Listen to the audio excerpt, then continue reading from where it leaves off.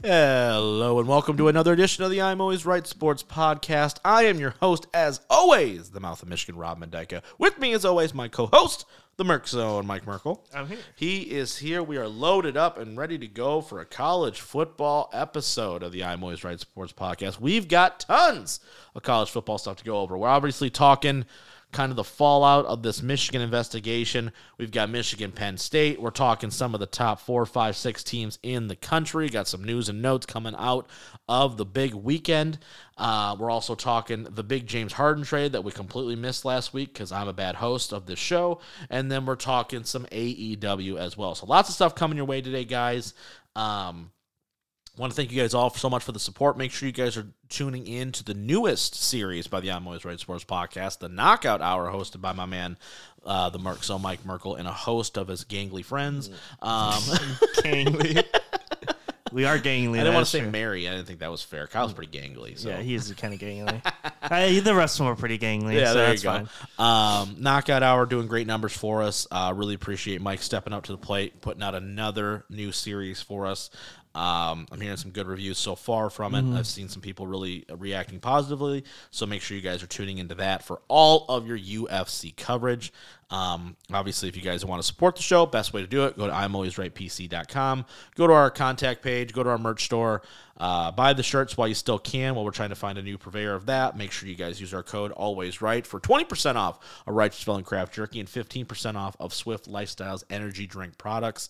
That's the best way to support the show, as well as making sure you are liking and subscribing to the show wherever you listen to podcasts, whether that's Apple Podcasts, Google, Amazon, Spotify, wherever there are podcasts, we are there. And if we're not there, be sure to let us know. Go to our contact page or email us at iarbroadcastmedia@gmail.com. Let us know so we can be there on your favorite streaming platform. Okay. Enough shilling, Mike. Let's get right to it.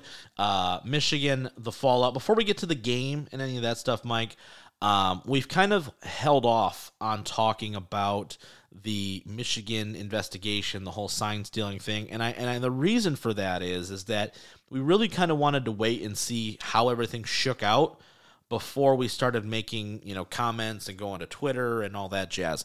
Obviously, kind of the results of this extremely expedited investigation by the Big Ten, they've decided to suspend Jim Harbaugh for the next 3 weeks, including the Penn State game, where he will be allowed to coach during practice, but he cannot be on the sidelines.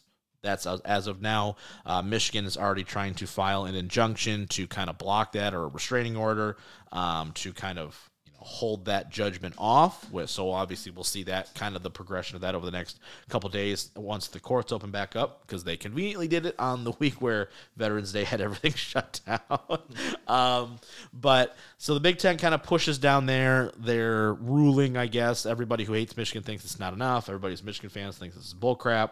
I don't want to get into that. What I do want to get into, though, Mike, is where do you think this is heading? Do you think it's going to be a situation where Michigan's going to be able to hold this off enough, assuming their motions go through? This is all of a sudden turning into a legal show. Do you think that Harbaugh is going to be on the sidelines for Ohio State? That's really the $100 million question.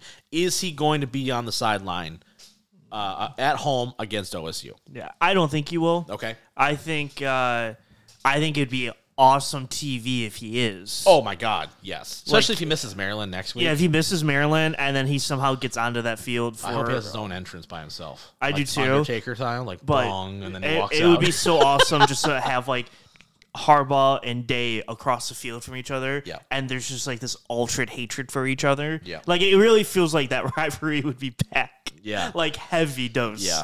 Well, especially because Michigan's already accusing Ohio State and Purdue and a couple other schools of doing their own kind of sign stealing thing against Michigan and sharing information and doing all that stuff. So there's a lot of jabs back and forth, where it's just, the born on third think they got their way there, to Ryan Day being like, we're super tough, and then showing you're not very super tough. And then it goes, no, I am super tough, Lou Holtz.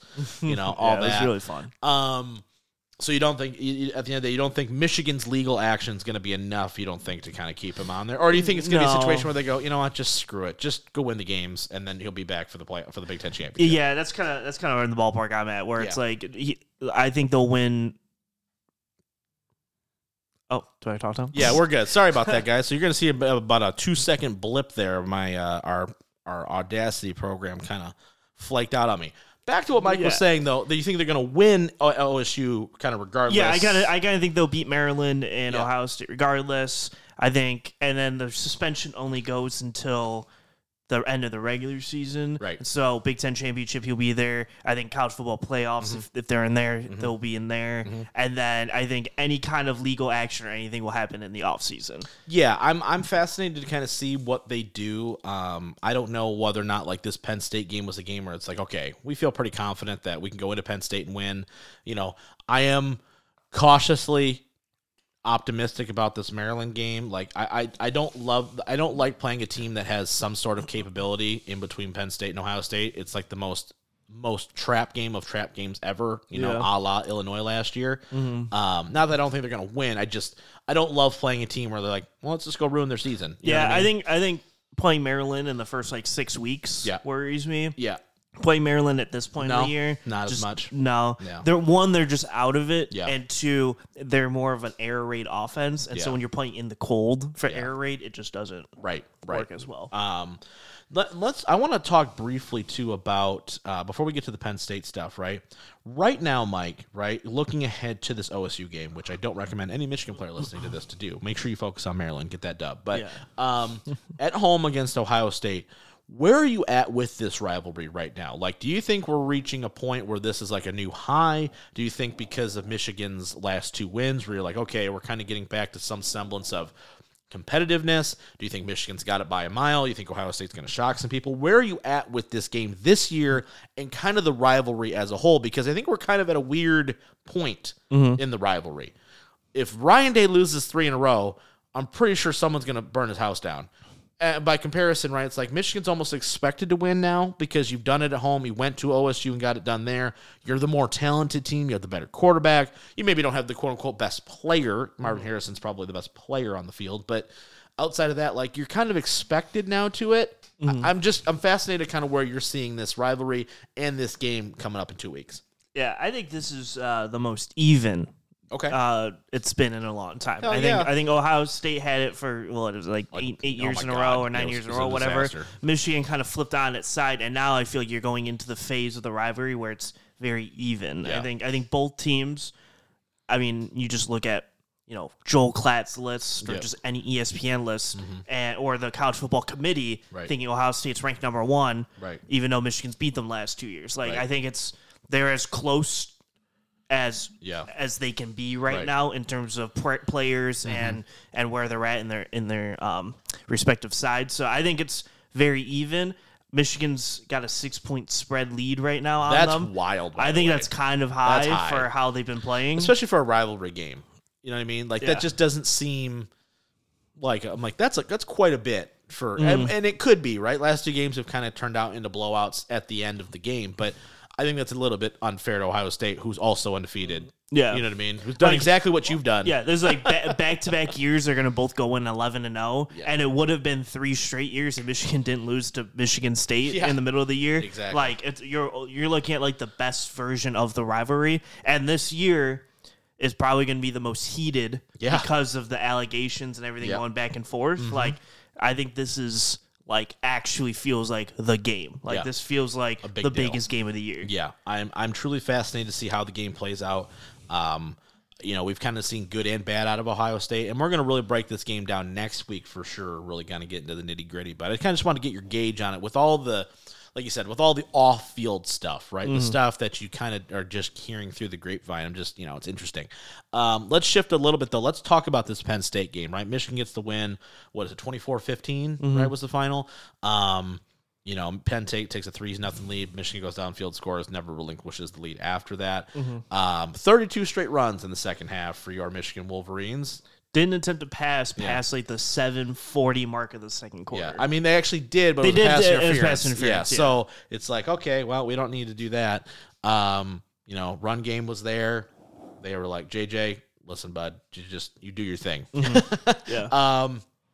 But they get the win. They go to Happy Valley. They get the win. James Franklin got to James Franklin.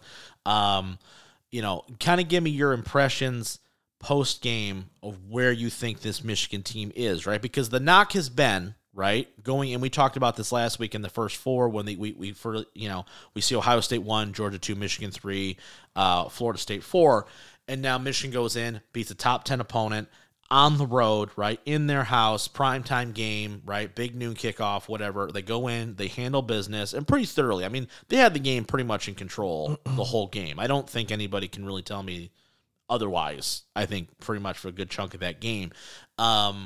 So what does that do for you in terms of confidence about this Michigan team? It's their first real test. They go on the road, beat a top 10 opponent. That also happens to be, a rivalry of some sort. Yeah. I mean, I think it's huge for Michigan. Yeah. I think it's like the one monkey on the back that everyone's like, oh, your schedules are so easy. Yeah, you haven't played anybody. Okay, well then we'll be at a top 10 team on the road. Like, right. It's exactly, and they dominating them the whole way. We're gonna beat them without the forward pass. Yeah, we're gonna beat them running halfback dive every single play. It felt like when you're playing someone in Madden and they have that one glitch play, and they just run the same play over and over, exactly. And it's like no matter what you do, you can't stop it. Right. Like Michigan was like, we're just gonna run halfback dive with 9 offensive linemen and go stop it. Yep. And they couldn't stop it. No. And so like I know everyone's like, JJ didn't look good and this and go and the play calling and whatever. Shit, he was great. He was efficient as hell, 7 for 8. Yeah, 6 yards. But I think it really boiled down to everyone came into this game going, they're not going to be able to run the ball in Penn State. It's all J.J. McCarthy day because they cannot run the ball. And Michigan said, all right, run the ball. We're going to run the ball down your throat. Yeah. And I think what they did, too, and I think looking at this game plan, right, now that we kind of have the benefit of hindsight, is looking at this game and going, they went in and said, because they tried to throw early, right? Mm-hmm. And Penn State's pass rush is legit. Michigan had a tough time, especially Barnhart, the right tackle, right? He was struggling a little bit there. But I think Michigan kind of went in and went, okay, what are they doing better than us right now? Okay, their defensive line is causing some problems for JJ, right? Mm-hmm. We're not able to get anything deep downfield, right? We're having to throw the ball right quickly. He's running for his life pretty quick. Okay, fine. We're going to run the ball. We're going to come up, and Donovan Edwards, and I want to hit on him specifically for a second because he had his best game of the year yesterday as well. But I think the big thing was they said, okay, we're going to take Penn State's D-line out of the game. We're going to take their pass rush out of the game. Yep. And we're going to force them to beat us offensively.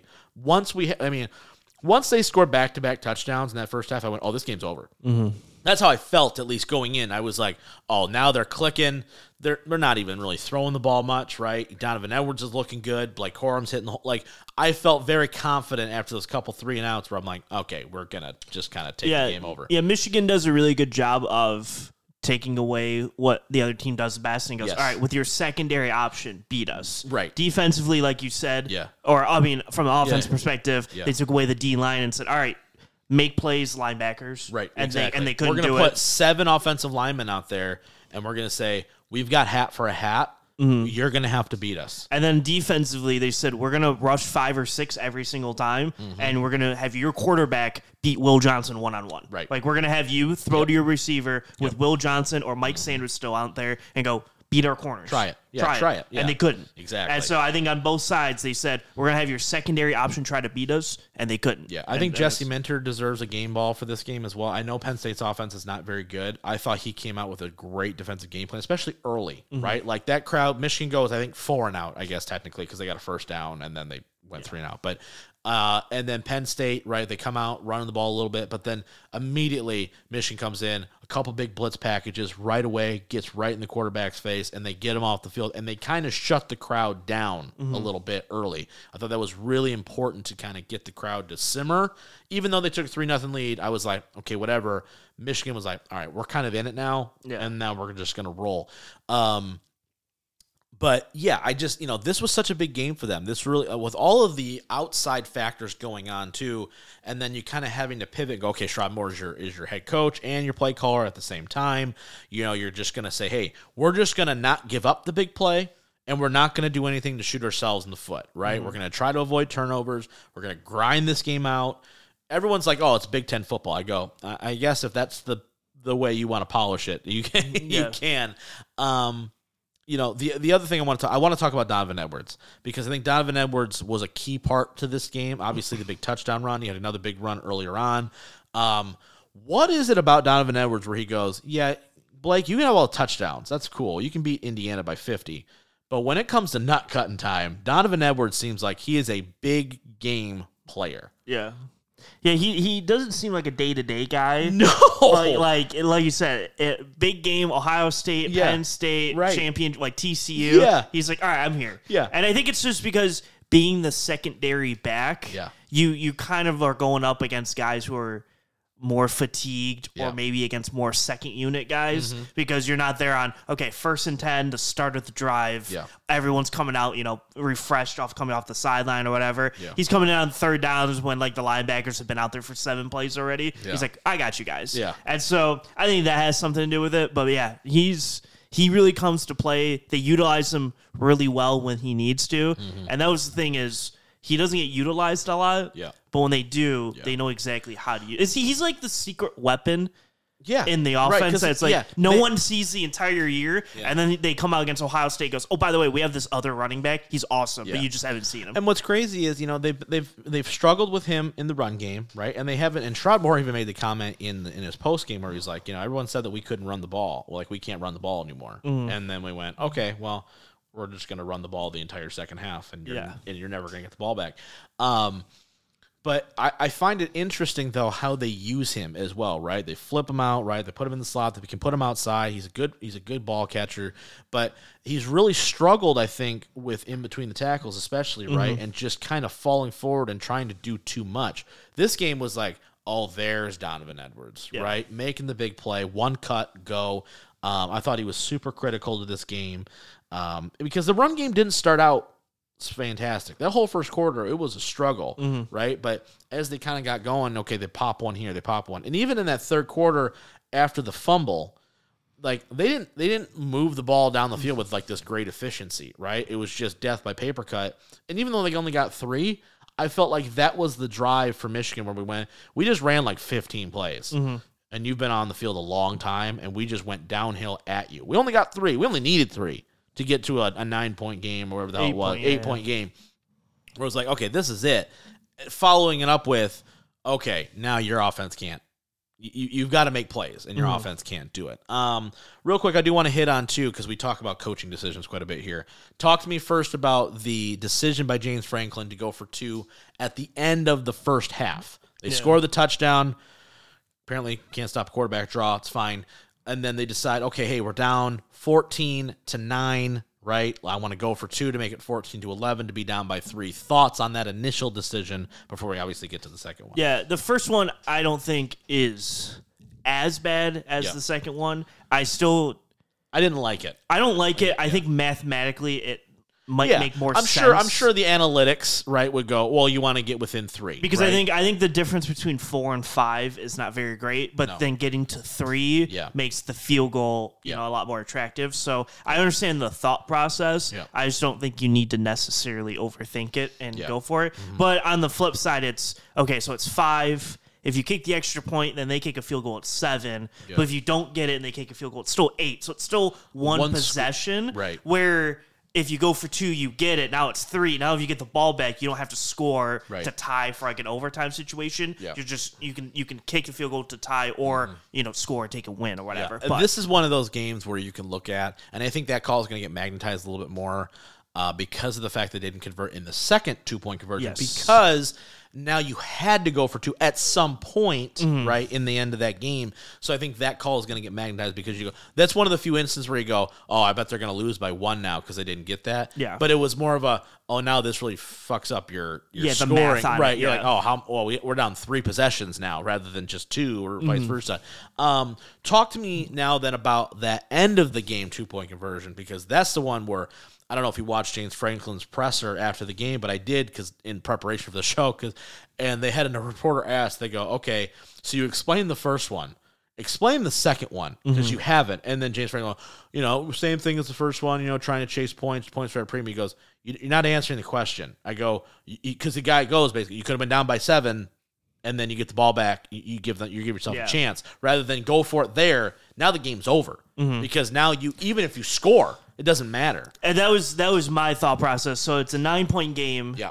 and there's like 3 minutes left. Yeah. So you're not going to get the ball probably more than once. Yeah. More. Right. So I think in that situation, Yeah. and I think this goes for any situation ever Yeah. in football, it's you always try to make it a one-score game if possible. Right. Yeah. Because then when you play defense, if you get the ball back, crazy things happen with like 2 seconds left on the game clock. Oh, yeah. Not as many crazy things happen with like 5 minutes left on the game clock. Yeah, so you're down by 15, right? You go down the field, you score, right? Yeah. And Michigan kind of lets you, right? They're just kind of playing off coverage. Yeah, they don't really care. Yeah, we're not. Listen, we put up enough, right? They had the last touchdown where I go, okay, they're going to go cruise control. Yeah. And so you go up 9. Yeah. And then I think the idea is you kick the extra point, go down 8. Yes. So then when you get the ball, like when you go on defense, you go, okay, we get a stop. Right. We get the ball back. Because they had 2 timeouts, too, at the time. Yeah, right? At the time of this exactly. touchdown. So you have 2 timeouts, kick the onside, you don't recover. Okay, run, timeout, or however you want to organize that, right? And hope to get a stop. Yeah, you stop, you get the ball back with like a minute left. Then if you throw your Hail Mary or you do whatever you want, Right. if you somehow pull down a miracle touchdown thing, it's like, okay, now you go for 2. Yeah.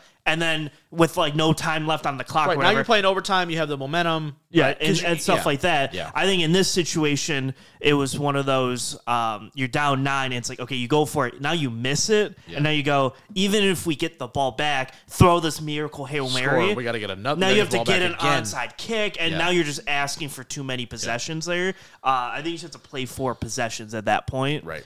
Um, What's funny is that first 2-point conversion really comes back into play because now you're down 15, rather than down 14, where that second call doesn't even need to be made now. And if I was James Franklin, I think the way to get out of it, which doesn't actually get you out of it, is I think you go. The idea was to go for 2-point conversions to try to win in regulation. Yeah. I think that's the only way you can try to sell it to Penn State, to be like, listen, we were not playing better than Michigan, so we were going to go for 2. When we go down scored, 7. we had to make the most of it. Yeah, we go for, and then we make it down 7. If we got the ball back and score again, we were going to go for 2 then and try to win in regulation by 1 instead of taking it to overtime. Right. I think that's the only way to salvage the idea, because if you were just going to go back and kick an extra point to go to overtime, it makes no sense. You just kick the extra point then and try to play for it. So I hated the second one. Yeah, I did too. The first one, I was like, I didn't like the second one because I go, this is a big play, and everyone, like, I was watching it with a few friends of ours, and I was like, this is a big play here, and everyone's like, kind of paused for a second. I go, because if you're going to be up 4, right? Or, you're up 4, you're up 3, or you're up 5. I go, if they don't get this, it's not so much about being up 5 as it is as much about now they've screwed themselves. Because if you don't get this play, now you're in a weird scoregami setup now where you're playing way behind than you need to be. Now, okay, you score now we can still lose by a field goal, right? If Michigan were, you know what I'm saying? And I also screw yourself. I also think the decision would have been different if Michigan got the ball to start the second half. Yes. Because I think the idea is even if we don't get it, we can go down the field, score. We get the ball back, go down the field, score, and it's like, okay, now we go up 3. Yeah. Right. And then it's like, okay, now we're good. Yeah. But because you fumbled right out of the half and Michigan got the ball and then went down, and it's like, oh, that's like worst case scenario. Because now it's 5-8 instead of like 4-7, and then it kind of goes downhill. Yeah. But your idea in that exact spot is not, oh, we're gonna fumble and give the ball to them. It's we're gonna go score a touchdown to come out of the half. Yeah. So. Yeah, and Sherrod Moore even said, I was surprised that they went for it the first one, not surprised by the second one. Well, of course you're not surprised by the second one nearly as much because they're at 15 now. They're going to have to do it at some point, right? Exactly. Yeah, just weird thing. James Franklin, man. It's weird. Penn State is in that weird spot that almost Michigan was for a long time where it's like, okay, Harbaugh's winning 10 games every year. Yeah. But you're losing big games. They're in that exact same spot. You know what I mean? Yeah. So it's like, it's really hard if you're a Penn State fan to be like, oh, God, I want James Franklin gone. It's like, you were the number 10 team in the country coming in. At one point, you were as high as like number 5 or 6, right? You're 10-2 with a good defense and a quarterback that's not good. That's literally the epitome of Michigan teams for like years. A 7-year stretch with Harbaugh. Before Jake Rudock and Wilton Spates and Shea Pattersons of the world. Exactly. Think about that. Really think about that. That's who your quarterbacks have been in the Jim Harbaugh era until JJ. And Joe Milton was in there during the COVID year. For a game and a half. Yeah. And lost to a bad Michigan State team. Yeah. Yeah. He's really good in Tennessee now. He can throw it a mile. Hey, they only lost 36-7 last night. Hey, so it's all good. Not bad. It's all good. Who they lose to? Missouri? Missouri, yeah. Seems about right. I really thought they were going to win because they're playing Georgia next week. So I was like, okay, they win this one. Yeah. Get good momentum at home against Georgia. Okay. Yeah. No. Georgia's cremated. Yeah. Yeah, let's. I want to shift a little bit from the Michigan talk. Let's talk kind of about the rest of the NCAA in terms of the top half, right? Ohio State, obviously, easily just kind of coasting, beating Michigan. I don't know why that game was on primetime, by the way. I don't know who the hell decided that one. Yeah. Oh, hey, did you see? They scored another touchdown. Yeah, everyone's like Urban, and Urban's like, I don't really know if I can even fix this. But so obviously Ohio State kind of cruises. The big one I want to talk about though is Georgia. You beat a number 9 Ole Miss team, and you don't just beat them. You absolutely dog walk them off the football field, right? Like Ole Miss is the Penn State of the SEC, where they're good. They have one side of the ball that's pretty good offensively in this case, but they can't beat Bama and they can't beat or Georgia ever, right? No. Game was close at the start of the game. Ole Miss actually gets first score, right? And then after that, it pretty much was all Georgia from there. Wins like 52-17 or something crazy. Yeah. For you, right now, if you had to, is Georgia the number 1 team in the country for you? After these last 2 weeks where they basically went, oh, we're not the number 1 team ever being undefeated the last 2 years? Okay, we'll show you. We're going to go beat Missouri, and we're going to beat Ole Miss by 1,000. Yeah, I think they are, but like if you threw Ohio State or you threw Michigan in there, I was like, I'm not going to argue because they're the 3-4 best teams in there. Like, I think at this point, I was kind of thinking about it the other day. There's literally 6 more college football games left this year. Right. That have any. Right. You can say 7, but Florida State's don't matter really. Yeah. But like you just unless Florida State does something really stupid. Yeah. Like I would say the caveat of 7, but the 6 meaningful games are Ohio State and Michigan. Yep. Alabama and Georgia in the SEC championship game, which is already confirmed. Like it's happening. It's happening. Yep. Oregon and Washington for the Pac-12 championship. My asterisk is Florida State winning the ACC. Yeah. I would assume they do. But unless if they pull lose USC, if they lose in the ACC championship game, then a lot happens in that 4th spot, and then the 2 semifinals in the championship game. Right. Those are the 7 remaining games that have any meaningful things in college football left. Right. Unless something crazy happens in the next week or two. Yeah. So like Oregon. No, for sure. And let's talk about Washington, right? Big win over Utah. Utah is always a menace, right? Utah is a team that I would never want in my conference because every time played, you're like, no good thanks. Defense, good enough offense to just kind of have enough heart to play with you the whole game. You're never going to blow them out. You're always just kind of like in a dogfight. They had a chance to win that game yesterday. Fell a little bit short. So I want to ask you this, right? So at this point in time, right? We've got winner of Michigan, Ohio State, right, making it, right? We've got the winner of probably Georgia, Alabama, and Bama. So I want to ask about Bama too. If Bama wins, right? Okay, they got the 1 loss, right? But Georgia's only got 1 loss, right? Does that mean Georgia's out in that situation? I thought about this. So they require Florida State to lose, basically. Would that be the case? I mean, I'll pitch it to you, and then you tell me who's out in the situation where. So Alabama wins. Okay. They're 11-1 with the SEC championship. They're in. Yeah. All right. Michigan, Ohio State. Whoever wins that game wins the Big Ten championship against Iowa. Is that the game? Is that the team on the other side? Probably, I would imagine. Right? Okay. They're going to win, right? Yeah. So 13-0 Big Ten championship. Right. They're in. Yeah. Big Ten winner. Big Ten winner, sure. Florida State wins the ACC undefeated 13-0. They're in. Oregon versus Washington. Yeah. Winner of that game wins the Pac-12. Yeah. They're in. How can you convince me that Georgia would get in if they lose? Yeah, that's tough. Now the caveat comes in, if Florida State loses the ACC championship game, then I think they're out. Because I think they're out. Yeah. If Washington lost to Oregon, I think they're out. Yeah. And then if Washington beats Oregon, obviously they're out. Like easily. And Washington's in. Right. But if Oregon won, then I think you're comparing Washington and Georgia, and I think you take Georgia. Right. So I think if Georgia loses to Alabama, I think the only way they get into is they need somebody to lose, the favorite to lose in their conference championship. Yes. Yeah. That's really the only way it happens. But like in that situation, it's like, okay, you can't not take Alabama because they beat Georgia. You can't take you have to take the undefeated Florida States or Michigan, Ohio State, and then you would have to take Oregon if they beat Washington, or Washington if they beat Oregon. Right. Because they're the champions. Right. You just run out of spots. Yeah, and you just run out of spots. This is why this year would have been awesome to have a 12-team tournament. Yeah, because there's a lot of really good teams. There's 8 or 9 teams that I'm like Texas isn't even in this equation anymore. Right. And Texas, I think, would be a fun 8 or 9 seed to go up against. And they're going to win the Big 12. Yeah, they're going to win the Big 12, and literally they're Nobody not even cares. in the sphere of a cares. conversation. And they beat Alabama. Yeah, right.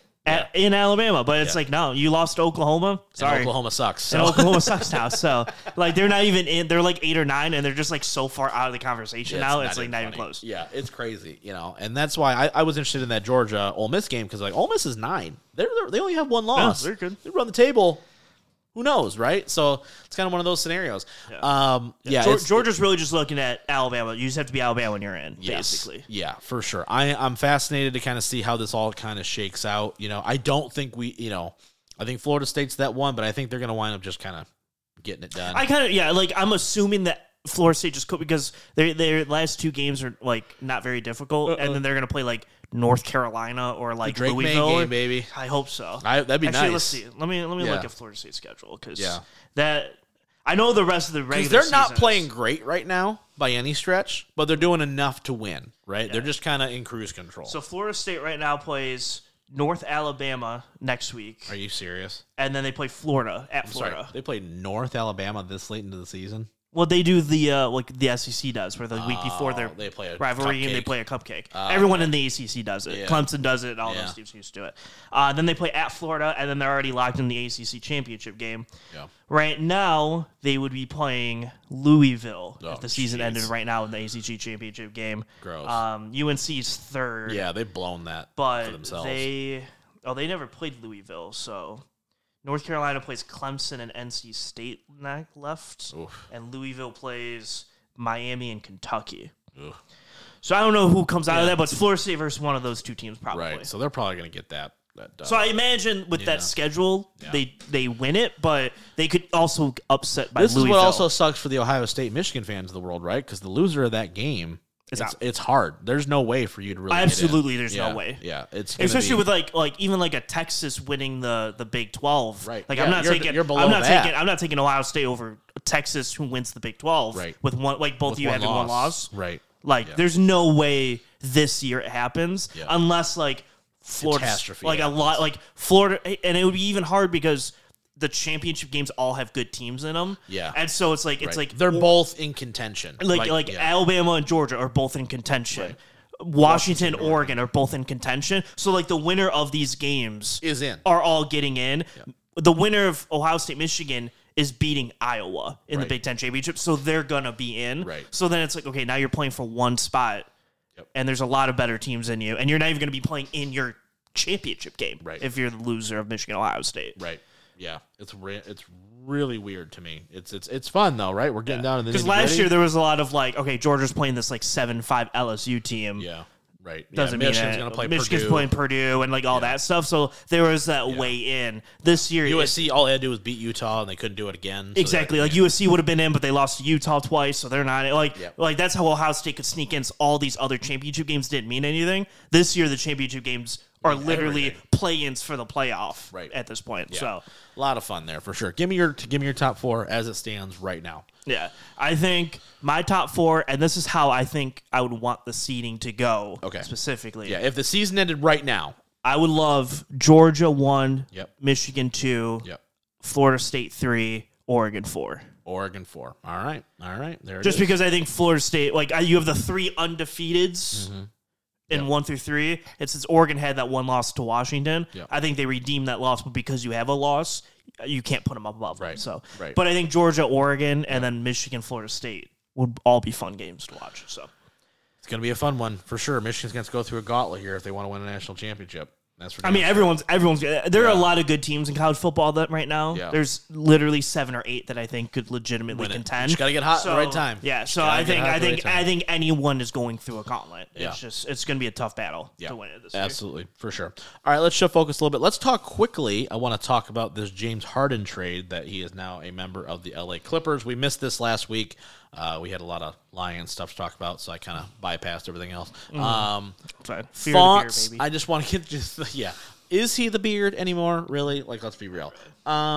Thoughts on for you because you follow the West so closely because your boy LeBron and your boy Luka are both there. That God forbid they ever play each other in playoffs. Mike's just gonna be like, I don't know what to do. Switching jerseys every possession, but but what does this do for the Clippers? Does it do anything? Because here's the thing: I don't necessarily think they gave up all that much to get him, and I think the 76ers were like, just go. Just go away. Like, I'm done. We're over it. I'm cool. Yeah, Embiid's going to leave soon. I think the 76ers won this trade by, like, a landslide. Yeah. There's something. One, the Clippers are wild.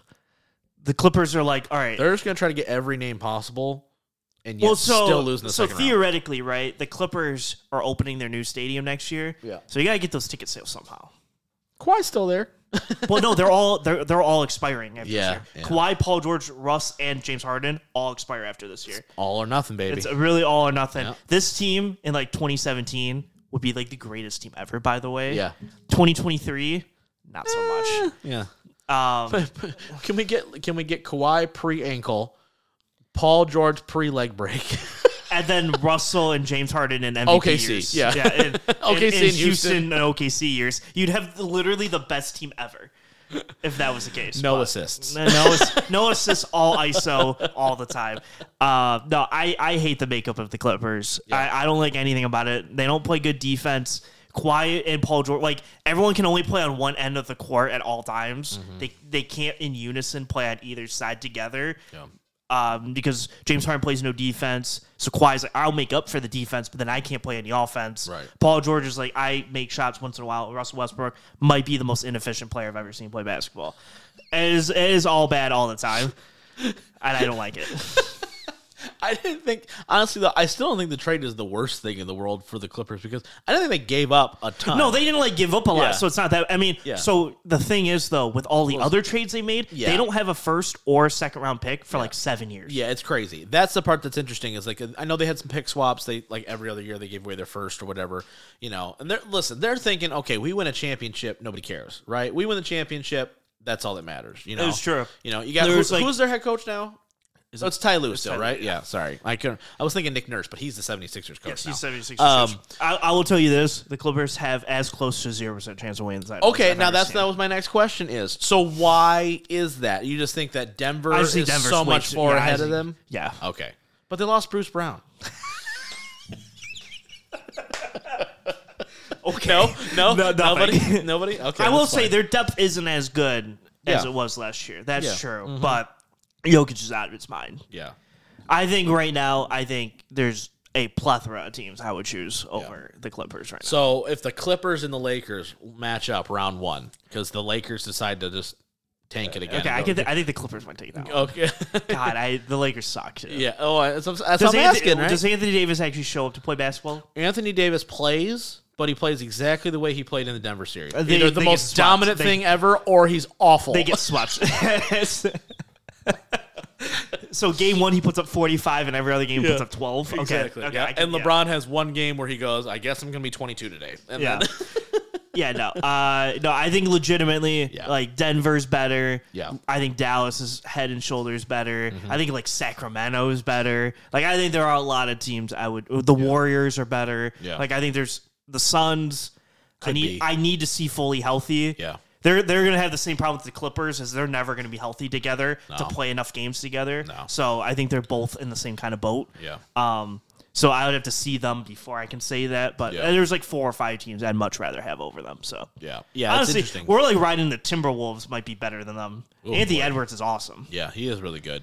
Isn't it crazy how they're like, I guess we'll take Anthony Edwards? And Yeah, he's like, and I'm the face of your franchise. Yeah, Get he's the hell like outta here. literally awesome. Yeah. Only they didn't trade all those picks for Rudy Gobert, but Yeah, I don't know why they. he's defensive player of the year, Mike. He is in defensive player of he the is year. Leader. Yeah, no, James Harden don't. Now the huh? Sixers side of it, I like because I think if you have Joel Embiid with a whole bunch of like really solid role players, I think it's actually working really well for them right now. Yeah, Nick Nurse is an offensive guy, right? So you know you're gonna scheme up some shots. I think Tyrese Maxey's played really well to Yeah. start the year. I think having like a guy like Tobias Harris. Yeah, being, like, a Tobias solid Harris is still third or criminally something. underrated in my opinion. Yeah. He's still he's 18 points a night, man. Yeah, and I just think that they just have a really solid. They don't have like outside Joel, obviously, like a lot of star power, Right. but I think they're just a really solid unit. They got some picks too. They got some picks Yeah. in a time where it's like, okay, we kind of need to recoup some assets here. It didn't work with Harden and Embiid together, right? We tried the Ben Simmons thing. That obviously Did not work. Did not work either. It's really a situation of, okay, we get some assets back. We got some depth, maybe in an East where, it's kind of a two-horse race. I still think they're, third or fourth say, in the East. yeah. So I think they're in that semifinal range. Yeah. Obviously, I don't think they beat Boston or Milwaukee at the moment. Yeah. I think those two are kind of like in the A tier of the East, and I think the Sixers are in that B tier. But I do think that they could at least compete with those teams with what they have right now. Yeah, so. James Harden and Russell Westbrook are just slowly but surely transforming into themselves.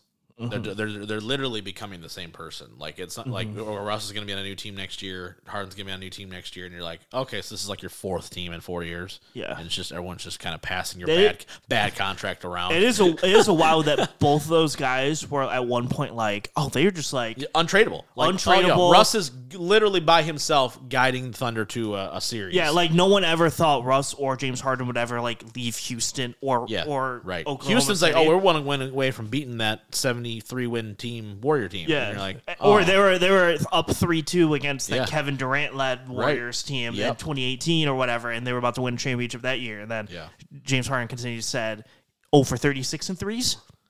I've still never seen a worse shooting performance in my life. I've never seen one. We talk about that a lot and on the show for a random game that no one remembers, but I remember it so vividly. I remember it vividly. I watched the whole game and I went, I've never seen a superstar have this bad a night where he can't get, not just like, oh, he started out like 2 for 2 and then it fell to shit. Nope.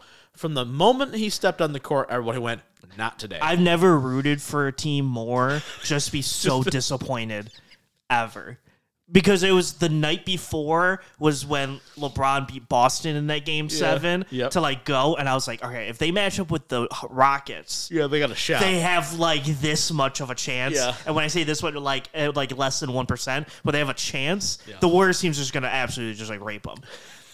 And then I continued to sit there. I'm like, all right, here we go.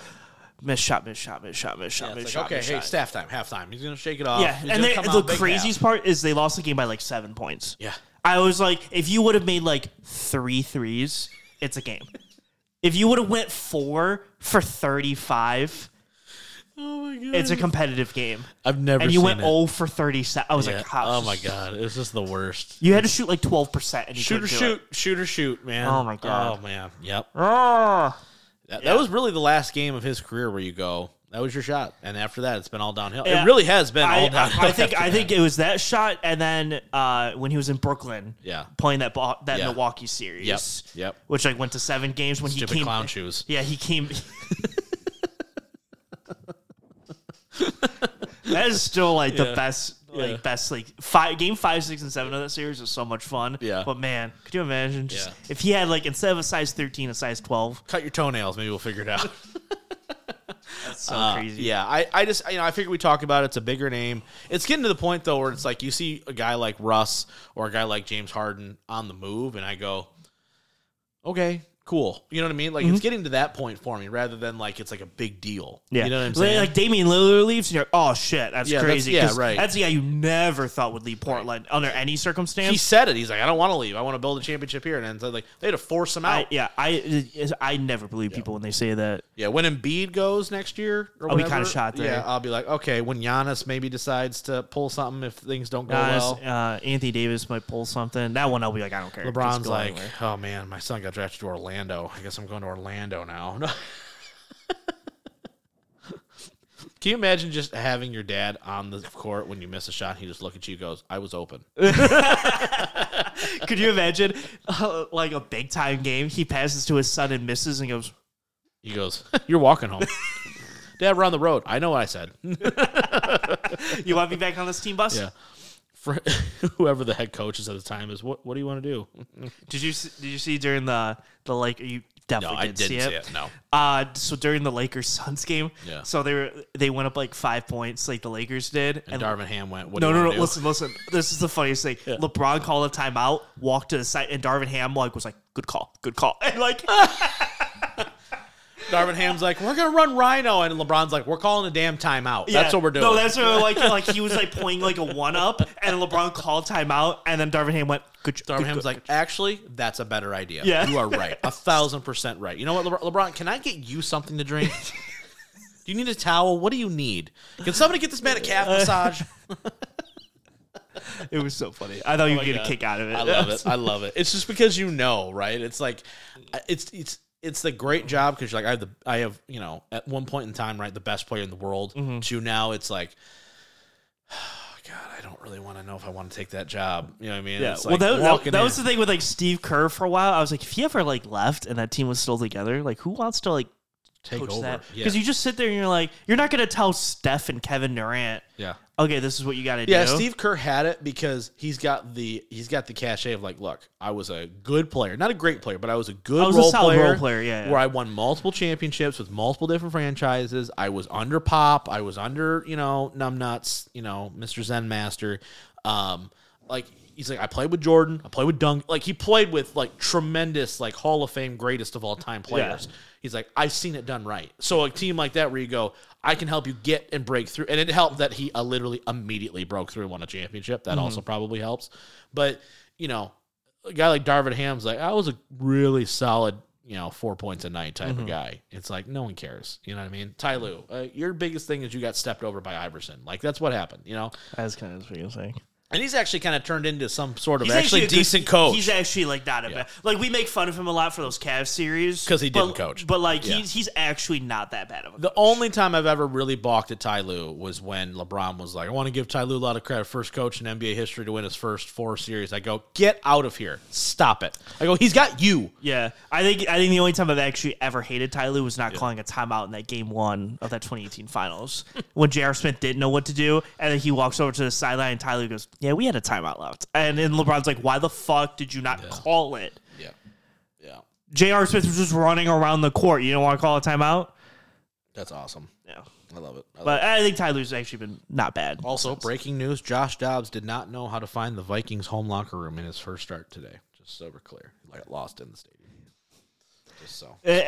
How embarrassing. We can go to a football topic for a second. Yeah. How embarrassing do you think it has to be the Falcons and then lose to a team with a quarterback that didn't know his players' names? To go to a team that he goes, I spent 5 hours one day learning the playbook, and I still was able to operate better than whatever you have. It would help if they played Bijan, by the way. I don't understand how you're a franchise in the last 2 years. You go, nope, we're not going to take a quarterback high, but we're going to take Drake London and Bijan Robinson. And Kyle Pitts. Kyle Pitts. Yeah, 3 positions, and you go, but we're not going to figure out a way to get them the football. Especially Arthur Smith, your whole thing is running. Mm-hmm. You took the best running back in the class, league at one point, and then you go, we're not gonna give Bijan the ball. Like multiple series where he does not use him. Yeah, I just found that great. Like he was taking the dude, his offensive linemen on the Vikings were like, "What's your cadence? We don't know your cadence." Yeah, right. Yeah, is it blue 80? What is it? Yeah, like when do we know to go? Yeah, exactly. And they still won, and they came back and won. Yeah, without Justin Jefferson. Without Jordan Addison wasn't there because he got hurt too. Yeah. He's playing with his 3rd through 6th receivers and TJ Hawkinson, whatever bones are left of that guy. I love it. And without their starting left tackle, Christian Darrisaw wasn't there. Every Atlanta Falcons fan's like, I'm sorry? Like, what do we do? Yeah, traded Ezra Cleveland, too, at the same time. They did a lot of Traded stuff. Ezra Cleveland, didn't have a left tackle, didn't have their 2 best receivers, got rid of Dalvin Cook, a quarterback that's been there for 7 minutes, beats you. Yeah. Just crazy. I'm a little worried about the Vikings because they're going to get healthier. I'm a little nervous. Yeah, when like Justin Jefferson and them come back, I'm actually like, they're actually okay, kind of an okay. They're like the average team. Yeah. They're definitely going to be like the 7th seed. I can see it. I can see it there. The rest of the NFC sucks, so it's kind of de facto at this point. Yeah. They're keeping their head above water just enough to be there. Like that's why the Lions. It's so important. Even if they lose this Chargers game, you beat Chicago, you beat Green Bay, right? You beat, like you can kind of go on. If they beat the Chargers, you can get 3 wins in 11 days. Yeah, that pretty much seals it for you in a lot of ways. 9-2. You still got the Broncos. You still got Minnesota at least once. You still got Chicago again at home. Yeah. I really think it was going to come to it, but like those last 2 Vikings games could be big. They might be within 2 games. Yeah, because the Vikings schedule is really easy too. Yes, and they haven't had their bye yet, so they have their bye in like 2 or 3 weeks. So that's why this 3-game stretch is humongous for the Lions. I really hope they come out and play. Obviously, we won't know that until you guys are hearing all this, but we'll talk more Lions post Thanksgiving. But crazy, Josh Dobbs, just hilarious to me, absolutely best emergency quarterback I've ever seen. Sure. Like he's not a good quarterback at all, but like emergency wise, like he's going to get paid next year to be somebody's backup. Yeah. He's going to get and he's not a bad backup. I think he'd be a good backup, actually. No, I mean, listen, he's a Lions legend. He was here on the practice squad for like 2 whole weeks, all right? So he's done more than David blah, blah, blah, I guess. So yeah, some more than Teddy Bridgewater, so. Hey, Teddy Bridgewater takes those knees, all right? And he takes those knees. Yeah, he gets on those knees. He's working with Jameson Williams after practice, he said, I think, or something. Okay. You know what's funny? I see all these Twitter things on Jameson Williams, like he's running all these routes. He catches every pass. Mm-hmm. I'm like, so it's your fault, Jared. This is why we don't pay Jared Goff. Figure it out. You know, I never trust a quarterback who wears a glove on his throwing hand, so. JD doesn't do that, does he? No, but Teddy does. Oh, yeah. Teddy does. Yeah. Kenny Pickett does. Yeah. Stafford did because he had finger problems. He had cut the 2 fingers out. It was the weirdest amalgamation of a glove I've ever seen. Yeah. Herbert did it for like a game, and I was like, Peyton Manning did. It's bad. All bad. Yeah, it's not good. It's not good. All right, let's shift focus. Let's talk some AEW here, Mike. Before we get to the preview of Full Gear, I got to ask you, what the hell is this Continental Classic tournament thing? You. What does it mean? All right. So here's what... Just seems like we ran out of ideas for storylines. So, hey, we're going to put out some great matches, but no stakes. This is what... So based on... Is this like Yahoo Entertainment or something? I don't know. I'm also... Whatever website. So they did a breakdown of the show yesterday. Okay, thank you. So I got to the part where Tony Khan and Bryan Danielson have some announcements. Well, hey, he had a big announcement a couple weeks ago, and it was, hey, tickets are going on sale. I go, you're turning into Dixie Carter. I know. Every week. It's bad. Big announcement. Get out of here. All right, so this is verbatim what the segment was about. Explain this. Okay. So Tony Khan is backstage with Bryan Danielson. Khan announces that Danielson will compete at AEW All In next year. That was the first announcement they had. You're like, cool. Danielson says he can't wait to be a part of All In 2024. So that was the first part of the announcement. That has nothing to do with this Continental tournament. That was just the first thing. I didn't know that was sure. Great. We'll look forward to losing another big match. Yeah. So Khan then announces the Continental Classic, which will feature 12 of AEW's top stars. If I see Powerhouse Hobbs in this list, I'm going to be pissed. The finals will take place at AEW's World End on December 30th. Yeah, got that. So that is everything that they announced on it. And they announced that Bryan Danielson's in the tournament as one of the 12. Yes. Which was a good start because I'm like, you are one of the 12 best on the roster. Yeah, absolutely. So I imagine it'll be for a championship match at one of their first shows of January of 2024. I've got lots of issues with AEW this past week.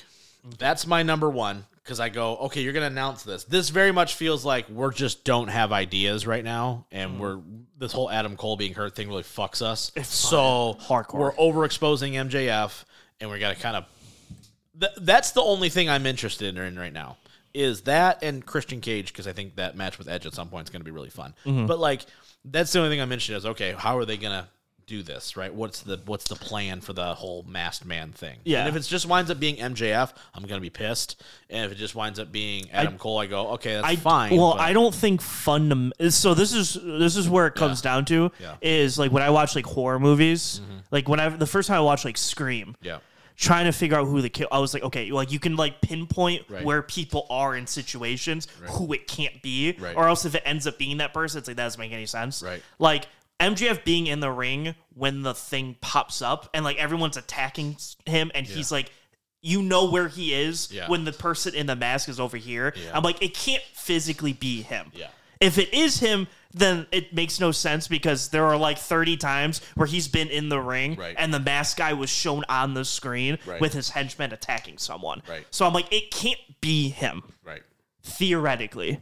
It could be him because they just write it like that, but I don't think it can be him. Here's the thing. I know a lot of people are going to be upset that if it turns out to be Adam Cole, right? I go, but who else could it be where it's going to be a big enough thing for me to give a shit? I think the only other person... It's not going to be Punk, despite everyone's... It's not Punk. I think that'll be funny. That would be the biggest reveal, like... Oh, my God.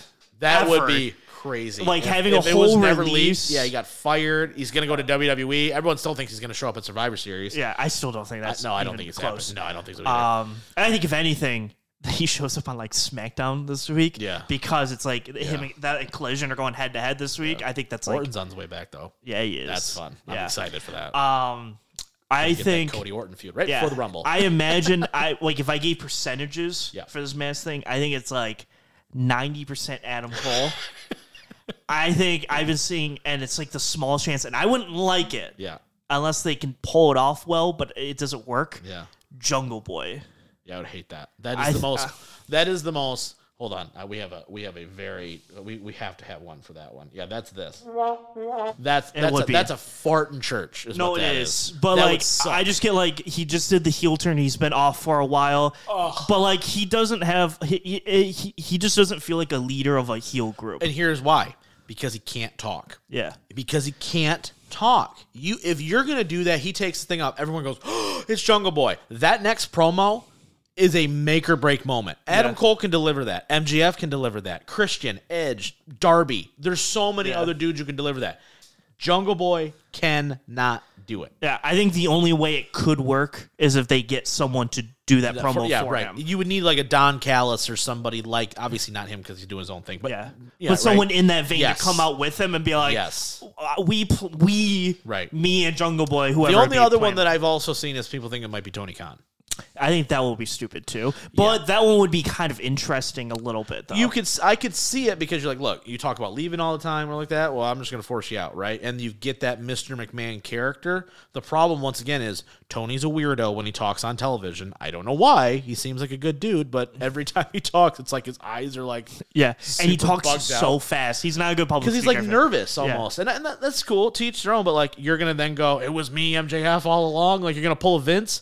Yeah. Everyone's just going to shit all over it. It could be Tony. I don't know if I want it to be, but I think it would be an interesting story to have him and like some henchmen and be like, I'm going to get this title off of you. Yeah, right. One way or another. I think that could be an interesting story for early 2024 if it wanted to be him. Yeah. But it's almost kind of weird right now because they're kind of in a log jam with him, right? Where it's like MJF's doing a lot of good work right now, but it's all ancillary around like I feel like this Jay White thing was just kind of like, oh shit, Adam's hurt. We gotta just, you know what I mean? The thing I haven't really liked about it either is he has like 17 challengers. Yeah. And I kind of understand the idea of he had like when he had Adam Cole, he had like a posse or like he had a friend who also had other friends with him. So like who can help him out. So like he's like not alone. So like all these guys can't. And now that he's alone, it's a lot easier to pick the fish out when it's like Joe is like, I just have to worry about you. I don't have to worry about Cole, the Kingdom, and all. I just have to worry about you. Right. So now they're all coming to him because he has no one else. Makes sense. But also, I hate that he has like 17 people after him, noticeably after everything's him. Just after MJF, right? Yeah. Like it's like okay, like Joe's like Jay White and his posse are after him. Yeah. Samoa Joe's after him. Wardlow's after him. Kenny is like eyeballing it from a side. Yeah, right. Like he's got like 5 or 6 people that are like trying to go after him all at the same time, and I'm like, can we just like narrow? Yeah, our focus a little bit here. One person or two people. Can we focus on the one storyline and we can get to the other ones? We got it. Yeah. Other issue that I have that I'm guessing is not nearly as important to you, but it really irked me, and I tweeted about it. I can guarantee you it's not going to annoy me. Okay. When you say I hated the Samoa Joe vacating of the Ring of Honor Television Championship. Yes, I actually didn't like that either. I thought it was the worst possible solution to a problem. He's Samoa Joe. You've had him lose as television champion before because he's won and lost the TNT title to Darby, okay? You mean to tell me with all this talk of, hey, he's the longest reigning TNT or the Ring of Honor television champion in history, which is actually kind of a feat because Jay Lethal held that title forever. But you mean to tell me you couldn't figure out a way at Final Battle or whatever the next... It's probably Final Battle is probably the next show they're going to have, right? For Ring of Honor, yeah, it is. Or on a television, or just last week, right? To get the title off of Joe. How about a triple threat match where he doesn't even have to take a fucking pin? Something. Well, this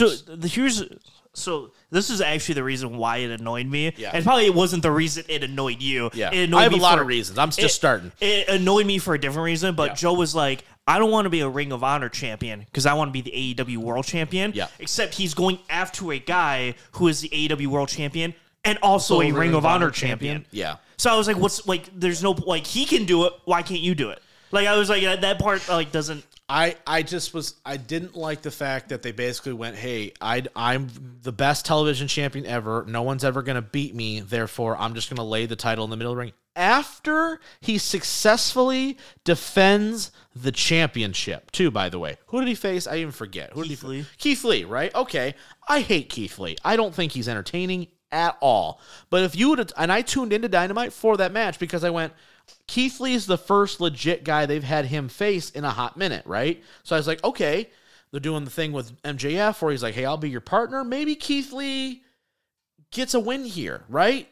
Maybe they're going to go with Keith Lee for a little while on the Ring of Honor show. That makes sense. Underutilized guy. Did you just see his record for 2023? He's like 6-1 for the whole year. Oh, who? Keith Lee. Oh, yeah, sure. Isn't that crazy? Yeah. I'm like, oh, you've had like 8 matches. Yeah, but anyway. He was off for like a whole, like, until like June or July. Isn't that crazy, though? Yeah. But anyway, but instead, nope, beats Keith Lee, chokes Keith Lee out, by the way, and then, so Keith Lee's dead, right? Completely useless. And then you go, yeah, I want to be the AEW World Champion, so I'm going to vacate the television title. Rather than figuring out a way, because it's not imminent, right? Mm-hmm. It could have been a situation of, okay, hey, look, we're going to put a fatal 4-way against maybe 4 of the guys that you've beaten, right? And then somehow somebody else loses it, and then you go crazy, and you curb stomp every one of those guys in the match, and then you turn your sights to MJF or whatever like that. You could say, hey, I'm the greatest television champion. I'm so good, I didn't even lose the title. Somebody else got beat for it. I can't cover everyone's base. Whatever the shtick you want to go with, and then go with this shit feud against MJF that you're going to force me to watch. But I just thought it was such a degrading thing to the championship. And then furthermore, an inability to go, hey, what if we make a guy here? Ring of Honor needs people. And yet you've decided to give every one of your championships to people that nobody cares about outside of the tag titles because it's around the waist of MJF. It was just such a poor planning where it was like, oh, we got to get the television title off Joe, but we don't want to beat Joe. Then don't beat him. Mm-hmm. But just have somebody else do it. Oh, it was beyond frustrating to me. Well, you want to get to this card, or do you have any other soapboxes you want to get on? I was really upset, and Julie was laughing. She was like, why is this making you so upset? I go, because it makes the title look like nothing, value of nothing, and then 2, you miss an opportunity to make a new star by beating Joe. Mm-hmm. I go, there's a million ways you can skin a cat here. This is the one way where you go, hey, does anybody care about this television title? No? Good. Neither do we. So we're going to lay it in the middle of the fucking ring, and now we're going to have fucking Ethan Page be the new television champion, and no one's going to care. Mm-hmm. Stupid. Could have given it to Jay Lethal. Could have given it to a million other people that actually would have been like, hey, I actually care about this thing. They're on Ring of Honor television consistently. Something. Nope. Instead, we're going to shit on it, and then Joe's going to lose to MJF anyway. Congratulations. Yeah. Stupid. All right, let's get to the damn show. This card, though, excited. Yeah. No, it's going to be There's a tag match on this show that has a lot of implications that I'm actually very excited for that they just announced. I'm very excited. Yeah, we will definitely get there. I think it's on here. Good God. That was so irritating. All right, so we will hit these non-title matches first. Gunther's just going to come in and just go, I'm the greatest Intercontinental champion ever. Lay the belt in the middle of the ring. Make me lose my mind. That's what's going to happen. That's the exact same thing. It might happen. God. And if they do, I'll be just as pissed. I'll probably be more pissed. Yeah. But yeah, what are you gonna do? Yeah. So we open here. We got 6-man tag action. This is probably not the tag match you're talking about. But, we got Christian Cage, Luchasaurus, patriarchy. Christian Cage, Luchasaurus, and Nick Wayne taking on Adam Copeland in his first pay-per-view match. Oh, Darby Allin and Sting. Sting! I really hope Ric Flair's in their corner. Just throwing it out I hope Ric Flair just goes full. Let's go. Him and Sting last time. Oh my God, could you imagine? He's getting out there. He's going to have a stroke in the middle of the ring like he had in his last match. Did you actually watch Ric Flair's last match? Yeah. Okay. It was boring. Okay, it was terrible. Awful. It's so bad. The actual show wasn't bad, but that actual because they put terrible. On like absolute bangers around the show, and then they said, "Oh, then we have this match," and then we got Andrade having to carry a corpse to the ring, and then Jeff Jarrett trying to help, and Jay Lethal's like, "I'm good. I'm not this good." Like, anyway, like 90% of that match was Jay Lethal versus Andrade. Oh my God! Yeah, exactly. Anyway, I'm gonna say faces win, but I would say I don't like no. Yeah, I think so too. I'm looking forward to, and here's something I will say. I'm going to be positive here. I know everyone thinks it is shit in AEW the whole time.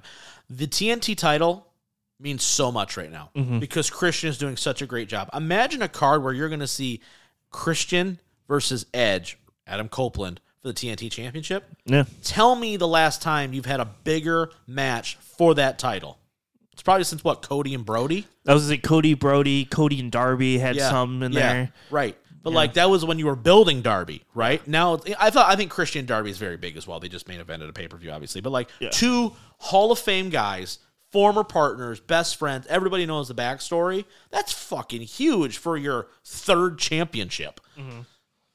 Yeah, no, I think it's going to be awesome. Yeah. That's ginormous in so many levels. Yep. And I think, like I said, I think faces win, but I don't think Sting loses. I imagine Nick Wayne takes the loss here. So I think 1,000%. Yeah.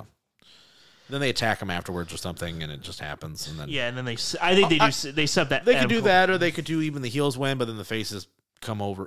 Help out. I don't think the result is going to matter nearly as much as the how we get there, and then the post match. Yeah, I think the post match of setting up Christian and Edge is way more 1,000%. And a ladder match because we've never seen that. Have they ever been in a ladder match? I don't. Yeah, they have. Okay. Yeah. Oh, once or twice, and against each other too. That's the best part. Okay. For the Intercontinental title, it's fine. A separate tag match. These ones only have 2 people in them, not 3. So okay. Not a trios. The Young Bucks taking on. We got new 6-man champs, by the way, for Ring of Honor. Sure. Yeah. The Young Bucks taking on the Golden Jets. This is what I'm looking forward to. Yeah. So the stipulations on this one. So obviously the Young Bucks back a couple months ago. Yep. They won the number one. In case you forgot, because they never brought it up since. Nope. They won number 1 contenderships in a 4-way tag that happens over there. They won and lost the Ring of Honor 6-man titles all in that time. All in that time span before, since winning that. But the Young Bucks have a guaranteed number 1 contendership. Yep. If the Bucks win.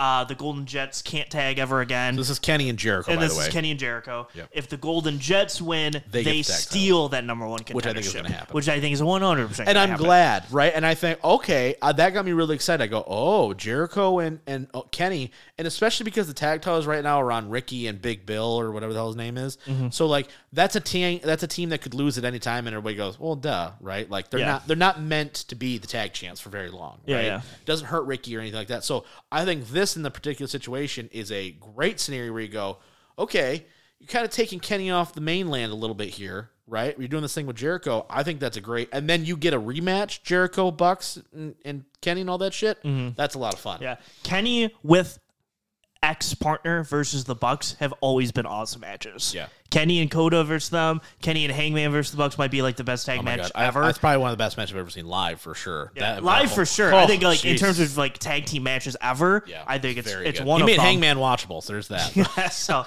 have we hit rematch alley yet for the rest of the show? We're about to run into there. Great. But yeah, no, I think the Golden Jets win, and I think they probably end up taking the titles at the end of the year from.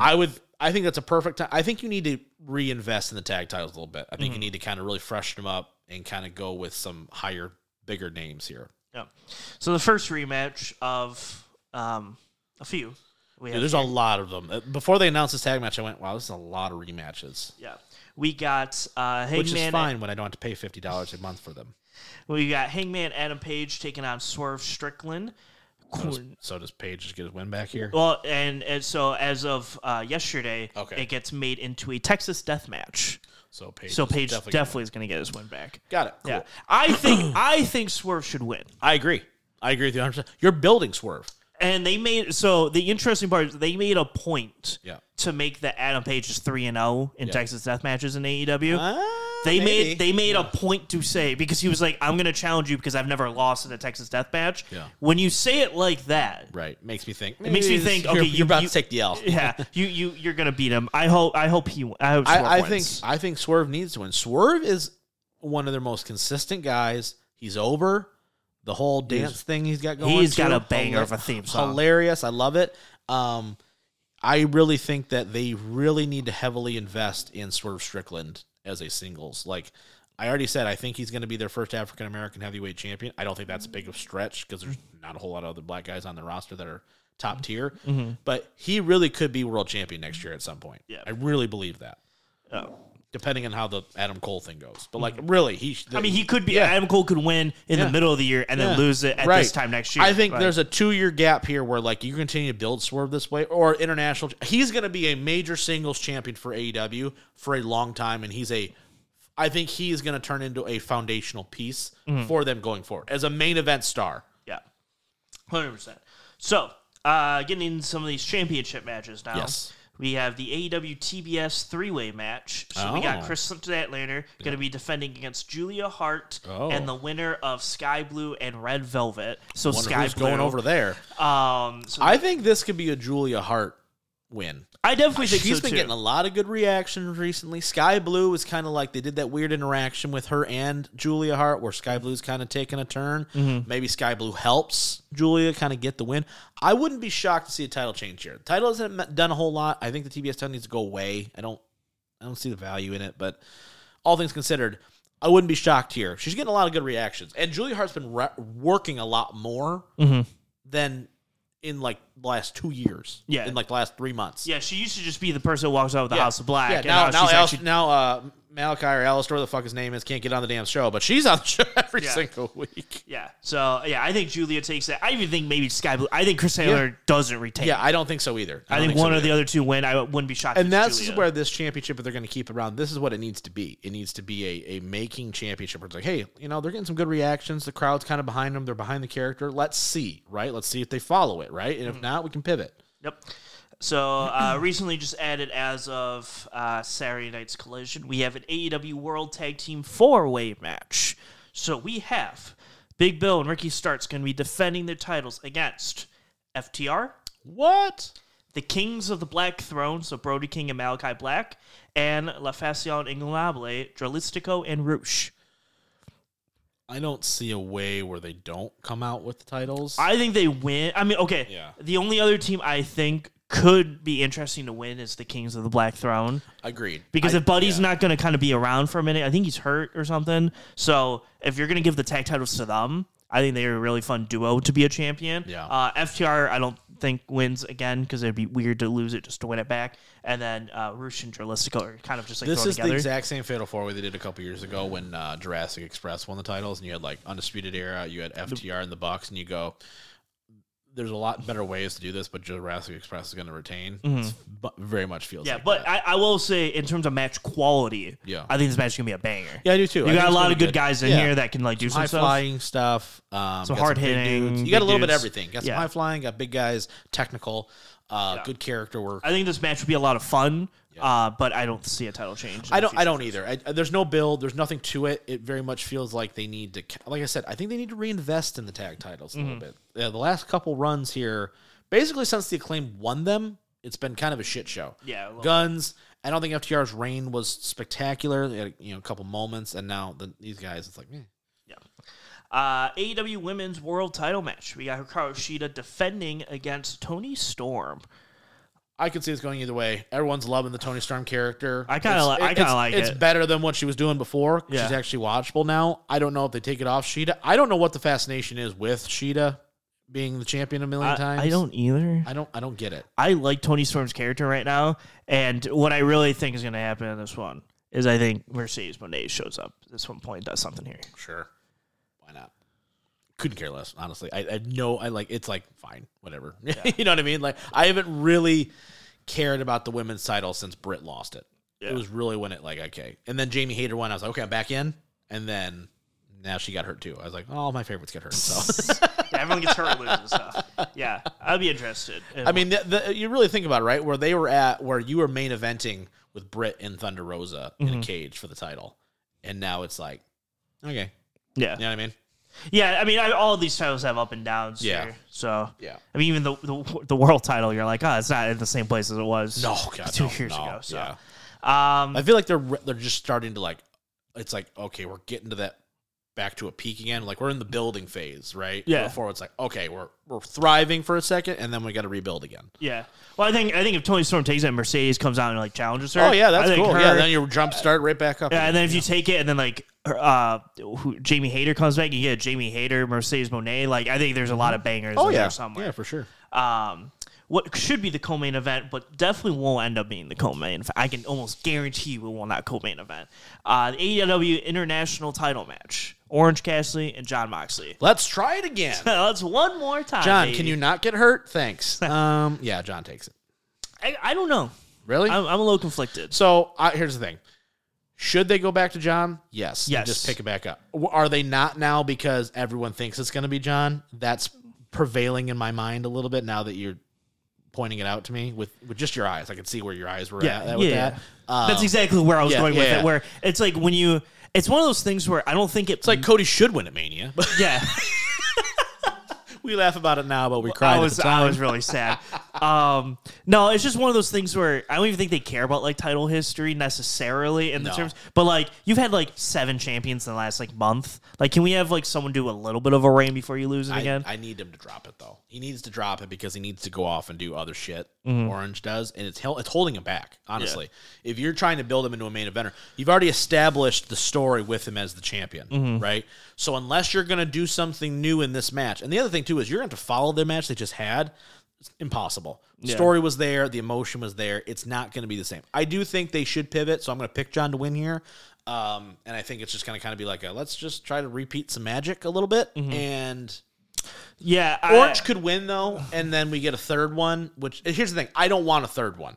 If that makes sense, I thought the first one was so good that now that we're by circumstance we have to get to it again because apparently we have to. It just I don't know. Yeah, I think if it goes either way, I won't be mad. Let me put it that way. Yeah. I just want to care about it, and right now I'm kind of like I'm waiting for you to tell me when I'm supposed to care about the title again. Yeah. If that makes sense. Yeah, I am. I think Orange is going to win. Sure. I don't know what I don't think either one of them like afterwards. I don't think any of them have like a clear path of what they're going to do afterwards. So like Orange wins, they'll probably do a third. If Moxley wins, like I don't know where he goes with the title from there. I didn't know where he was going the first time. Yeah, so what I mean, I was like, I understand him beating him because he's like that guy who he's like kills the final him. Boss. He's like the final boss. It felt like to beat him, but I was like, I don't know what he was like. Versing Ray Phoenix, then versing, whoever. Yeah. I don't know. I think we should just go back to Swerve Strickland beating him at one point, like we should have done like 7 months ago. But yeah, I agree with you. I think 100,000,000%. I think Swerve Strickland should win this match, go into that G1 thing, win that, and then challenge the international champion and beat him, and just be like, all right, here we go, done. Give Mike the award. Yeah. Booker of the year. Sounds good. AEW World Title match. Main event. Main event. That's you know what we didn't talk about? Oh, the pre-show? Yeah. Yeah, Joe and MJF thing? Yeah. Is that... it's going to be Joe and MJF, yeah. Versus the Guns, where I think the Guns should win, but... Yeah, I don't think the Guns are going to win. I don't think so, but I think they should. Honestly, you know what I would do if I was AEW? You know what I would do? I would give all the Ring of Honor titles to Bullet Club Gold. Yeah. Like in all honesty, right? Like... If Jay White can beat Eddie Kingston and no one's going to blink an eye. Juice win the television title, especially now with this, I'm assuming, tournament, battle royal, whatever the fuck you want to do, right? And the Guns win the tag titles. You have a big faction that can claim some class here and be like, hey, we're the guys, right? We're Kings of Ring of Honor. Just to set up for Final Battle where we establish guys or whatever. Like, it seems like if you're going to have a faction who just loses all the time, maybe just let's give them some clout here, right? I think MJF and mystery partner win. I think it's just too important to the story still. I'm still thinking they're waiting to pull the trigger on how do we get the titles off of them. Yeah. Right? And I don't think necessarily and I'm granted, if they use my idea that I just came up with right now because I'm a super genius and they just go Bullet Club Gold for everything, then maybe the Guns win it. But I don't think the Guns winning does anything for anybody. It just kind of puts the titles back in purgatory. Yeah. You know what I mean? No, I get that. I don't like if they did it. I don't know where they're going. Cool. As long as there's a story and there's a reason behind them losing. I don't want him to just lose. If that makes sense. No, that's totally fair. Yeah. It's one of those things where if you told me Adam Cole comes back in like February, I say hold the titles. Yeah. If I have to wait till like June, it's tough. Tough. Like just drop them as soon as you can. I don't really care that much. This whole Ring of Honor tag team thing doesn't mean that much to me. Right. And I think it would actually be more impactful if he lost them, and that's kind of why Adam Cole was like, you know what? Screw you, because you said you were going to hold them this whole time. Like, I don't know, just do something with that. I think it's a good story to be like, he's been working his ass off, and he's beat to shit because he's been defending the tag titles basically by himself. and then Adam Cole comes in and then basically picks the bones. You know, there's a lot of different ways you can skin a cat, obviously. So, is what it is. Yeah. So anyway, so this main event. That's a whole while. Mm-hmm. Okay. MJF and Jay White. I think there's like no world. No, God, no. On earthly God. That he wins, that Jay White wins. I think it has to be MJF. No, MJF wins. I don't necessarily think this match is going to be great. I'm a little worried. Yeah, I think so here's the problem I have is Jay White in ring to me has never really been that guy. No. And I don't know if that's like a hot take or something, but like when he would go up against like Ibushi in the main event of Wrestle Kingdoms, I'm like they go for like 40 minutes and before they do anything, before they actually do something, because Jay White's a story guy. Yeah. He's not really like, that's why I thought in WWE would be awesome, because he can tell good stories. AEW's like the go 45 minutes, only hit moves on people. They don't really do stories that much. I feel like WWE is like all storytelling almost all the time, and so I was like, I just don't. Yeah. Him and MJF are gonna like tell a story, but like I feel like there's just gonna be more talking than moves. Yes, I know. That's what I mean. Like Jay White's gonna have him on the ground and be like, "Yeah, I got you. I hate you. You suck." And then MJF's gonna go, "You suck too. Let me throw quarters at you or something." I don't know. They're gonna do something, and then MJF's gonna come back and make it work, kangaroo kick, and like all that stuff. But I'm like, I just don't think Jay White is the in-ring guy that I think. No, here's the thing. I don't think so either, and I think they both filled the same role. Exactly. They're the heel, right? Yeah. So it's like you fill the same spot. Now MJF's going to play babyface, and I think he's going to do a fine job at it, but their styles are working heel. You need the one like workhorse to work with them. Exactly. And that's how you get the when Brian works with MJF, right? It's like magic. Yeah. Because you look at MJF's entire run, right? Cody, Punk, Cole, Brian, even like the Darby Jungle Boy Sammy thing, where you had 4 guys where you're just going, it's all built off of one another. It's not the same level where you're going, okay, Jay White's also would be the beneficiary of said talent with them, right? Mm-hmm.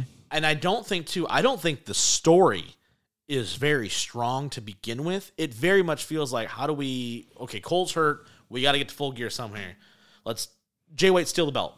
And that's how we're going to get the feud, right? Like, that's it, right? And obviously, I know Jay White got the win in that tag match or like that, so it's like you added a little bit of credibility. There is in no realm on any universe that Jay White wins this match. I don't think he should. I don't think he's hot right now. And that's the only problem with me. It's like a lot of these matches that we talked about, I do kind of think are kind of 50-50s, which makes it fun. Like the Orange Moxley, even though we're like, Moxley Swerve probably and Hangman, the tag match. Like all these matches where I'm like, they could get moments where I'm like, oh, they might win here, or the Bucks can win here, even though I don't think you're going to end on a very flat note. Unless there's something during the finish, post, something that advances this bigger story that's kind of happening in the backdrop. Maybe. I just don't believe in any world there's a point where Jay White's covering MJF. I go, that's it. Right. I don't believe there's ever going to be a moment there. And I think it's also hurting me a little bit that I feel like Joe is just the next guy. Yeah. And I don't look forward to that. And I think they set the story up at the wrong time, because they have Joe and Wardlow, but they don't necessarily want the title. They want to be MJF for the title. Right. So if Jay White wins, they're well, I guess I'll still win the title, but it's not as fun. Yeah, they did the Wardlow thing a couple weeks ago. And I go, well, that's out of fucking nowhere. And I haven't seen Wardlow in months. You missed that boat by 2 years. Yeah. So it's okay. Well. But that's the thing. It's just all these people want MJF. Kenny Omega wants MJF. Yeah. Wardlow wants MJF. All these guys want MJF. They don't really care about the title and Jay White. So if Jay White was to win, they're Wardlow's I still just want to beat you up, though. Yeah, right. Which would make no sense. And honestly, if you're looking at it from an overarching standpoint where you go, hey, MJF was the devil, right? He calls himself the devil. So he screwed everybody over to get to the top. So now that he's kind of turned on this new leaf, right, where we're like, hey, I like having friends and all this shit, right? It makes sense in the sense of when we get the reveal of who this group is and he finally drops the title, that I think is a good story, because you go, you screwed everybody over to get to the top, right? You screwed your own faction over, right? You did all this stuff to win the world title. Well, now you don't have the title. You're by yourself. Nobody likes you, right? Everyone's turning on you. Which is why I think it has to be Adam Cole, because it turns on him. Right. So it's it's one of those situations where the only person you could trust was me, and I have never liked you either, right? I just wanted the championship. And then you get that massive comeback hero story. It's going to be massive, right? It will be, yeah. Yeah, but I agree with you where you're like, it's getting to the point where the championship, once again, is playing secondary to the character, which is another reason why this match is suffering, because it's more about, it's like, they're trying to make it about the championship, right? But it's like, but Jay White's done nothing to warrant getting the championship. It's just, but then everything else behind it, and the thing you keep emphasizing is, well, MJF, everything MJF touches goes to shit. Okay, the Acclaimed help him. Okay, we're going to blow the Acclaimed up, right? We're going to do all these things. The championship is secondary. He's not even seen with the belt because you took it away from him. Everything. Like when he walked out to fight Kenny, I was so confused. By the way, I was so confused when he did the title defense against him and Garcia. I was like, oh shit, I forgot Jay's got the physical possession of the belt. Yeah. Because he walked out against Kenny, and I was like, he has the Ring of Honor tag title on him right now. I was like, did they just mess that up? And I was like, oh no, he just doesn't have it. Yeah. Which then fundamentally looks stupid because here's the world title match. Kenny won the world championship. Hold on, let's go get it from that other guy. Yeah, what happens if you won it? TNA did that one time. They were crowning a television champion, and they didn't have the physical belt in sight, so they just repurposed an old world title and gave it to Samoa Joe, but they never showed. He looked at it, but he never showed the face of the championship to the camera because it wasn't the right belt. That's so funny. Fucking hilarious. So like I said, I think this show is going to be good. I think there's going to be a lot of good shit on here. Listen, it does feel a little rematch city a little bit. In terms of on paper, comparatively to some of the other ones... Hey, the world title's main eventing the pay-per-view. That's step one. So that's, first two shows, the last two shows. Survivor Series isn't going to have a world champion on the show. So that's true. Well, hey, listen, War Games. It's happening, buddy. It's happening. Seth Rollins, the hodgepodge of babyface is going to beat the faction. It's going to drive me nuts. Yeah. My silence is there for that. Yeah, Roman Reigns is let's be real. Survivor Series is not a core 4 anymore. Yeah. It hasn't been for 30 years. Yeah. Roman's I'm not going to be on it, and then you're going to put your other world champion in War Games. And that's going to main event the show. Yeah, and I'm like, that just sounds terrible. I don't know what else they're going to do besides that and another women's War Games where I go, what is going to be on this show that I give a shit You're going to have that Gunther match that he's going to kill someone the Miz? Yeah, he's going to beat the Miz. Yeah, something wasn't even supposed to happen. It's bad. It's all bad. It's fine. I'm looking forward to covering that show in a couple weeks. Anyway, that's going to be it for this week's show. Next week, we're obviously going to be we're going to be previewing Michigan, Ohio State. That's really going to be the big dog conversation, I think, next week is really getting into that game. We're going to talk Lions post-Thanksgiving in a couple weeks as well because they'll be playing on Thanksgiving. So, obviously, we'll have time to do another Lions check-in. Hopefully, they're 9-2. That'd be spectacular. But that's going to be it for this week's show. On behalf of the Missing Whaleman, he's the Merc, so Mike Merkel. I'm the Mouth Michigan, Rob Mendega. We will see you guys, as always, next time.